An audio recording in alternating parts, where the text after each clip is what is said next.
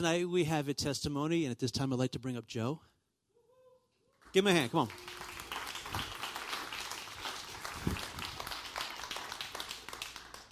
How you doing, everybody? I'd like to say a little prayer before I start, if that's okay with everybody. Heavenly Father, I want to thank you so much, Lord. Thank you for this time. I ask that you work through me, Lord. Use this testimony to touch somebody, Lord, like you've touched my life and saved my life. In Jesus' name I pray, amen. All right, my name is Joe Seabolt. I'm a believer in recovery for alcohol, drugs, and sexual addiction to adult pornography. First step, denial, blame, and powerlessness. I was born in Pennsylvania to a devout Catholic mother and Baptist father who attended Catholic church and drugged me and my brothers along with them. My parents are beautiful people, everyday people. They're not drug addicts, alcoholics. They didn't abuse us. They did their best to raise us with God as part of their lives and to steer us in the right direction. I have two older brothers, Mike and Chuck. I'm the baby. I was introduced to God through my mom and dad, church, CCD classes. I never really had a desire to know God or believe in him. I thought it all to be a joke for old people, for children who obeyed their parents, and for the sick and the dying. I had to see God to believe in him, and I wasn't seeing him, hearing him, feeling him in any church, at home, in any of the lives around me. I eventually did whatever I had to do to not attend church, CCD. I talked back, swore and cursed at teachers, disobeyed my parents every possible way known to man, lied to them about going to classes, and even faked going to CCD. I was raised in Delaire, New Jersey. It was once said to me by an officer that nothing good came out of Delaire. Only degenerates, thieves, and drug addicts. And I was offended, but that's exactly what I was. John 1:46, and Nathanael said unto him, can there any good thing come out of Nazareth? Philip said unto him, come and see. I grew up a skinny, long-haired, insecure, fearful, prideful, manipulative liar, full of false confidence, arrogance, self-centeredness, selfishness, full of loss and abandonment, issues void of accountability. I looked to my dad and my brothers as idols, mentors, and gods. To me, they were everything that I could hope to be: strong, cool, well-liked, and popular. In my eyes, I was none of those, and I wanted to be that so bad. So I tried to do things like the other kids, older kids did. I did what they did, dressed like them, wore my hair like them. If I was the first to try something crazy, I learned that it made me stand out. If I put others down and made fun of them, treated others mean, the group seemed to like seeing that, and they accepted me, wanted to hang out with me. I learned to be a bully. You had to act like a bully, because that's all I really was acting. I would chase kids who were thought to be nerds, really good kids, or believed in Jesus Christ. There was a few of them lived around the corner from my house that I knew of. And I used to throw rocks at them and tease them. I hated hearing the name Jesus. I was a child who denounced, cursed, and made fun of God. I would dissect dead animals. I would hurt animals from time to time if I had the chance. And I would hurt people when I could get away with it. The person that adults would see was nothing like this one. My parents seen a different person, the one I knew they wanted to see. I learned what children were supposed to be like, and I could imitate it, but I didn't want to be it. I learned how to be a chameleon and fit in wherever and with whoever. I just knew being me wasn't a good thing, and I wasn't sure who that was.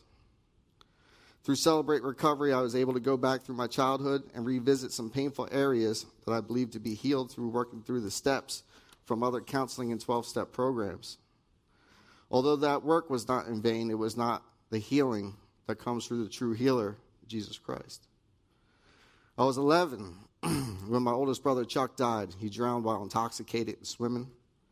And that day would turn out to be a shattering point for our whole family and a true benchmark of my life turned away from God. I blamed him for everything. My oldest brother Chuck and I were very, very close, and I blamed God for taking him away from me. 6 years would go by, and more people would die. All my grandparents, friends, godparents, aunts.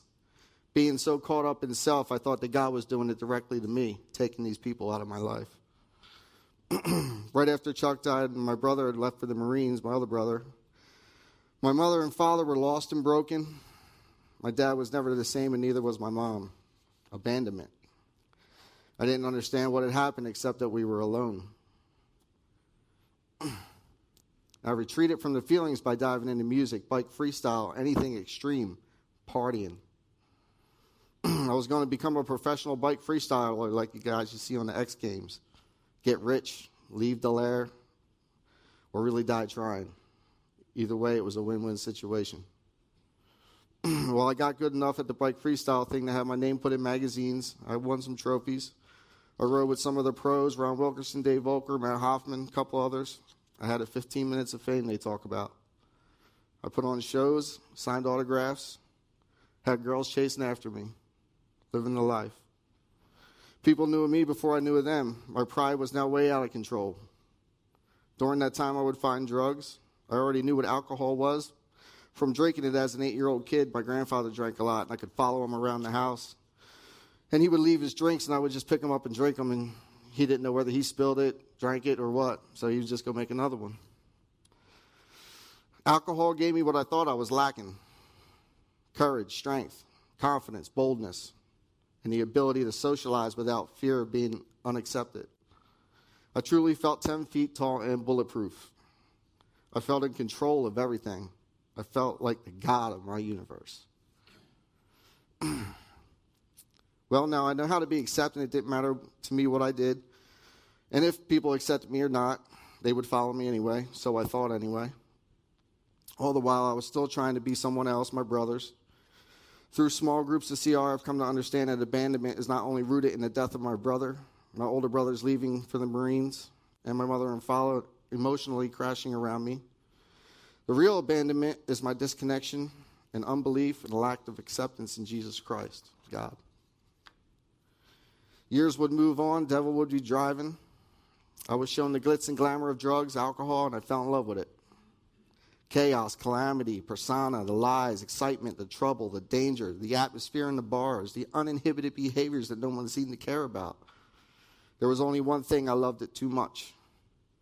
I didn't know what was going on to lead me into jails, institutions, and thoughts of suicide. My teenage years were the glamour years of my partying and my drug use. Really no different than most people, I'd like to tell myself. I just made wrong decisions early on, and I ran with it.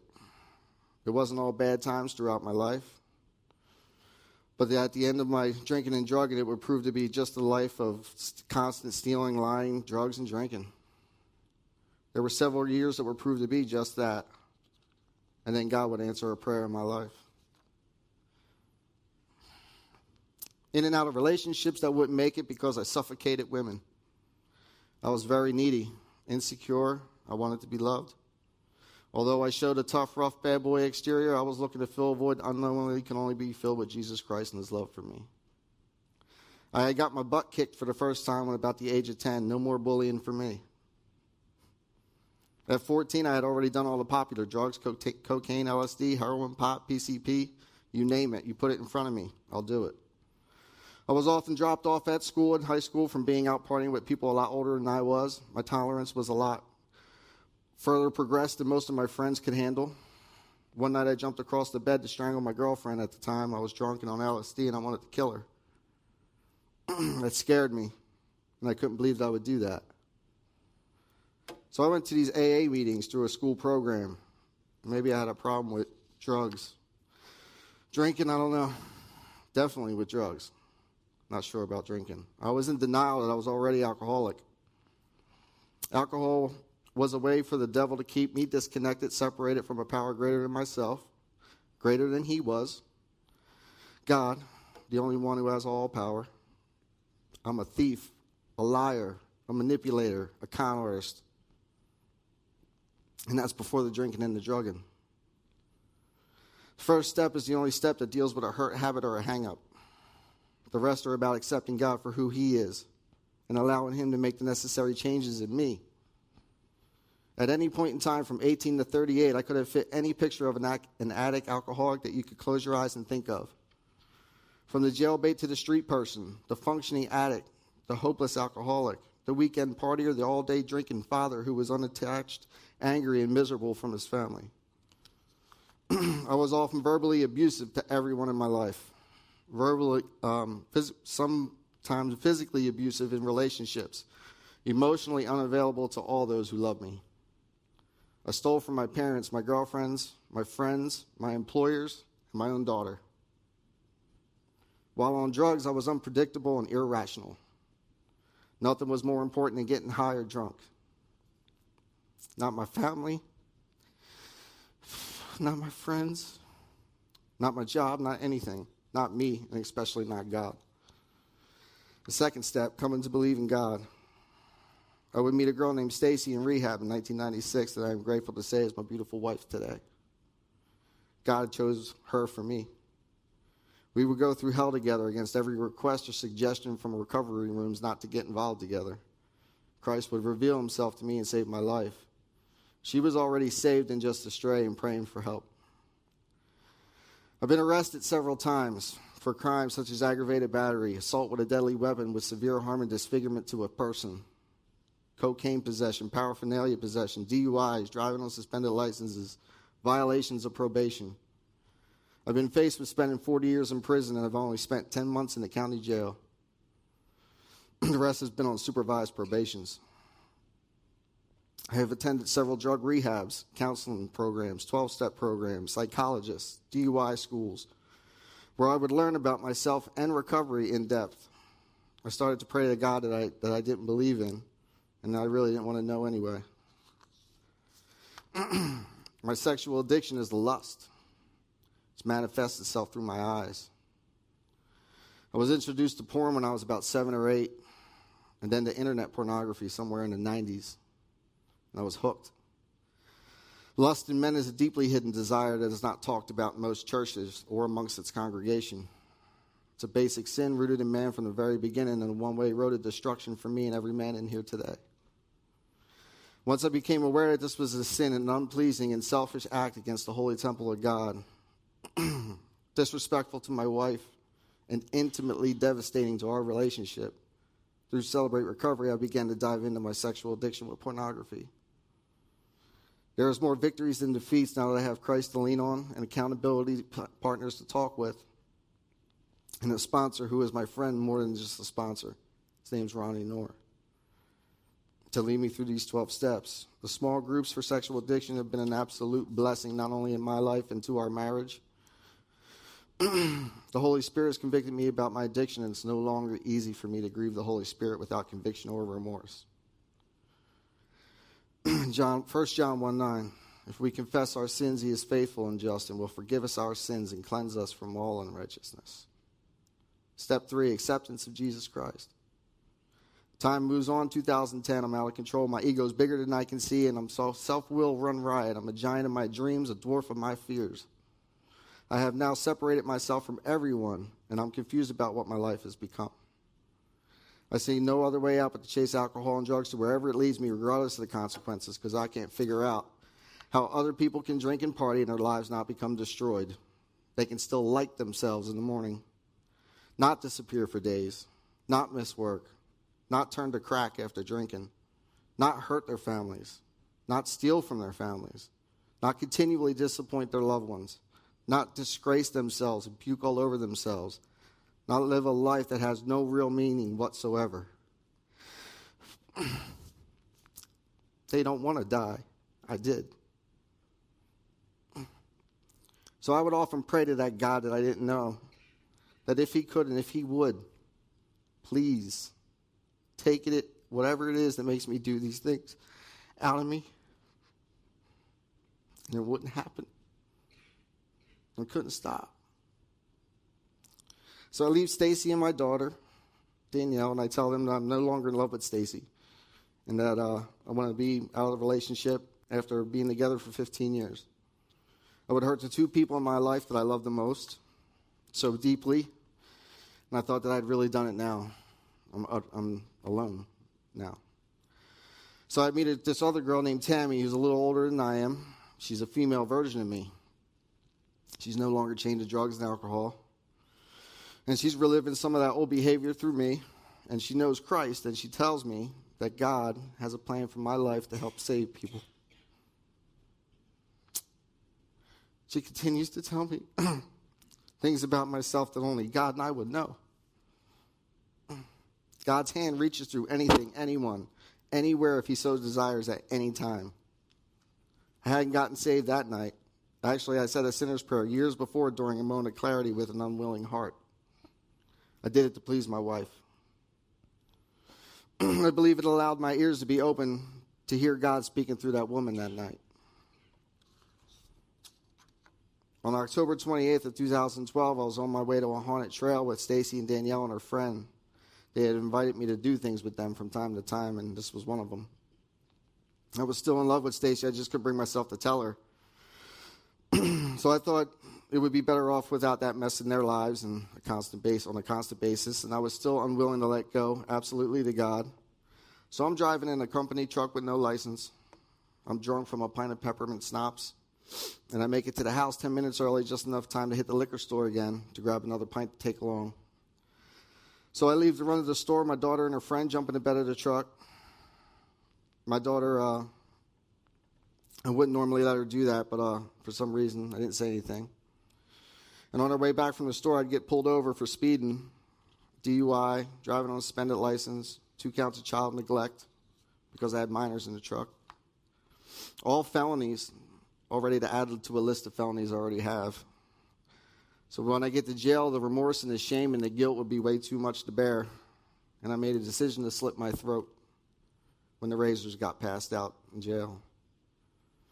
Romans 12:2, it says, do not conform any longer to the pattern of this world, but be transformed by the renewing of your mind.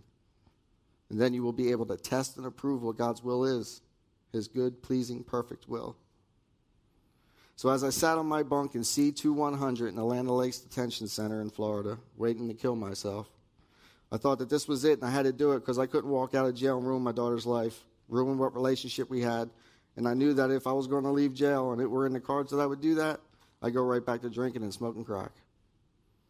I'd either wind up killing her or she would wind up hating me. And all of a sudden, I felt something get pulled from my body. And my body moved like in a wave-like motion. And I felt a peace and a calm come over me like I cannot explain to you. There was no more guilt, there was no more shame, and I didn't want to die. I went to bed and fell asleep like a baby that night, never got to those razors. When I woke up in the morning, I heard a small voice in my head say, hit your knees and thank Jesus Christ for saving your life. And I did that for the first time ever, with tears in my eyes like a baby, man.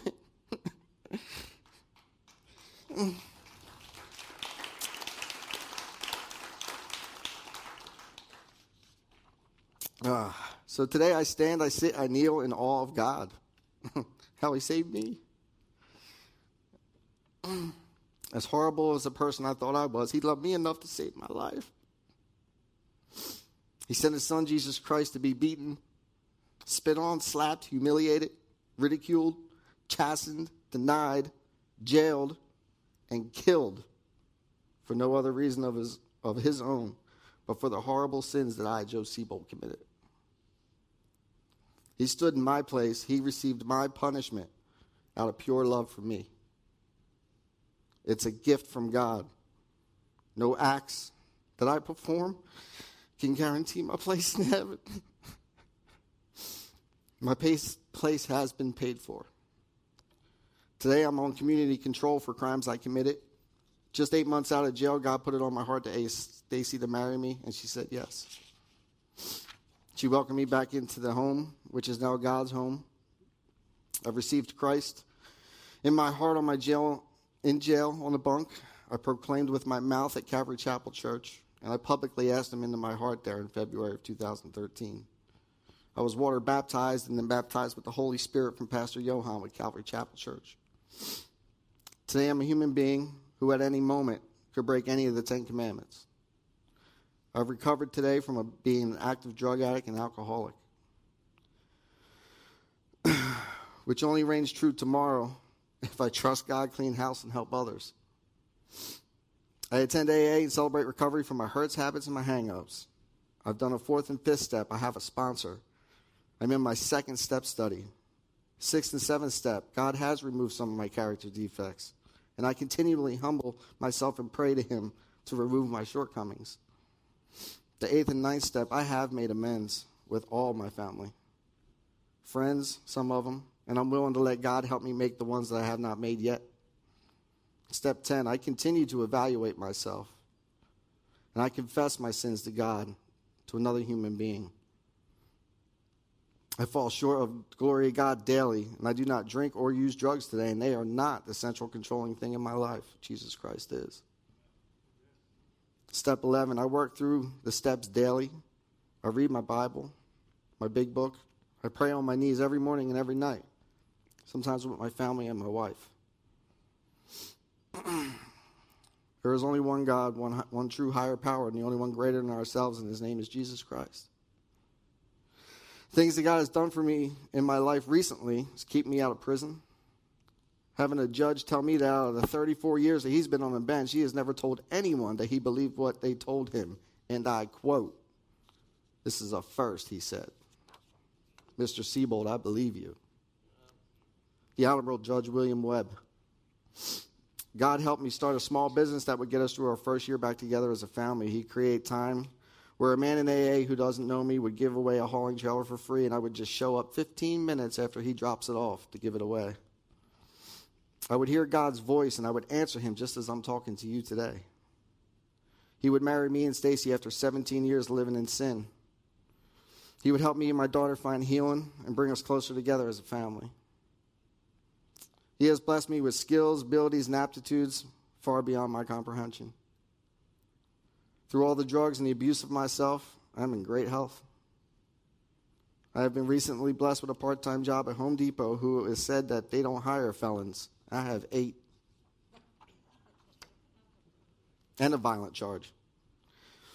I had to ask a woman that said she hired me if they ran the right social security number, just to check on that. I had a man just walk up to me and ask me to come into AA, bring AA meetings into a detox center without even knowing how much sobriety I had. The 12th step, which I currently do and love doing it. I love sharing the gospel of Jesus Christ with people. Sobriety is just that. One who suffers like I have. This is just the tip of the iceberg when it comes to God's blessings since I've accepted Jesus as my Lord and Savior. Thank you, Jesus. I'm working to become a leader in CR, and I love Celebrate Recovery with a passion. God has definitely put it on my heart to be here. I'm grateful for the opportunity to share my story, which is his story. God has walked in our shoes. He did not ever fall short, but felt what we felt, was tempted as we are tempted, and faced death with faith in his Father. And he calls us sons and daughters and friends. He would have overcome the grave to eternal life and had just asked us to follow him, that's all. So please, if you're here tonight and you have not made the only decision that actually counts in your life, and that's to accept Jesus Christ's care and direction, please ask me or someone else to help you do that. Today, my life is awesome. What happens in it is beyond my wildest dreams. I'm chained legally to the world's laws, but I'm a free man in Jesus Christ. His loving arms are wrapped around me. My sponsor told me, you better buckle your seatbelt.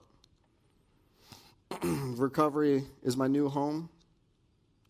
Love Celebrate Recovery, where he has called me to be, and I hope to become a very well-known presence in his meetings. And I thank the Lord for your forgiveness, your compassion, your understanding, and your love and grace. I pray that others see that through this talk today and want to desire to know you. In the name of Jesus, I pray, amen. Thank you, guys.